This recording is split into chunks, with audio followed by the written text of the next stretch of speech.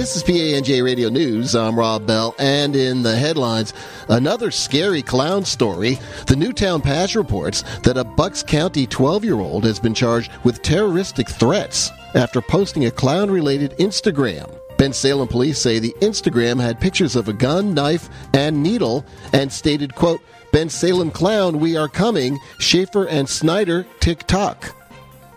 Old York Cellars Winery in Ringo says their What Exit Wines logo does not infringe on the Garden State Parkway logo, and they went to court to prove it.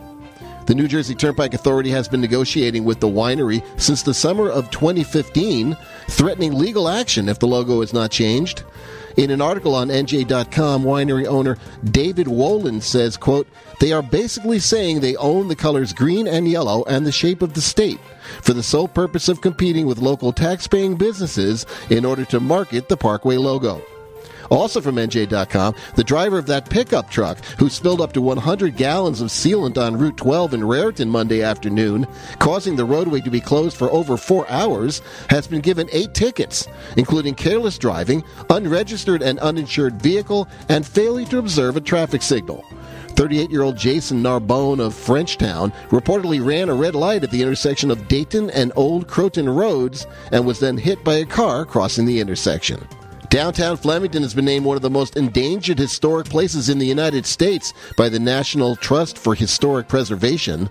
The borough's Union Hotel, which was built in 1878 and was the home of journalists covering the 1935 Lindbergh Trial of the Century, is to be torn down as part of a redevelopment plan headed by Jack Cust, the owner of Diamond Nation and HealthQuest.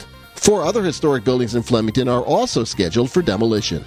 Investigators say a systematic demolition will be done to determine why a duplex exploded in Trenton's North Ward on Wednesday, slightly injuring 2. The fire department says there was a concentrated smell of natural gas at the Wayne Avenue location when they arrived. The property owner told investigators he was doing work on the unoccupied house before the explosion occurred. 14 people were displaced due to the blast and have been given temporary housing, food, and clothing by the American Red Cross. And speaking of natural gas, this Saturday, October 8th, there will be a 2-mile walk along the canal to halt the PennEast Pipeline project, which would deliver fracked natural gas from Pennsylvania through Hunterdon and Mercer counties for export. Participants are asked to meet at the Regalsville Borough Park, where a shuttle bus will take them to the starting point, and that's between 8:30 and 10 a.m. Festivities begin back at the park at noon, including a Lenape Indian blessing of the river, drumming, and special commemorative water bottles. There is a snack bar in the park. Organizers ask participants to bring signs and banners and make sure that they can fit into a bus.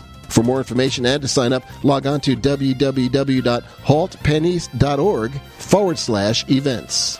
PANJ Radio Update.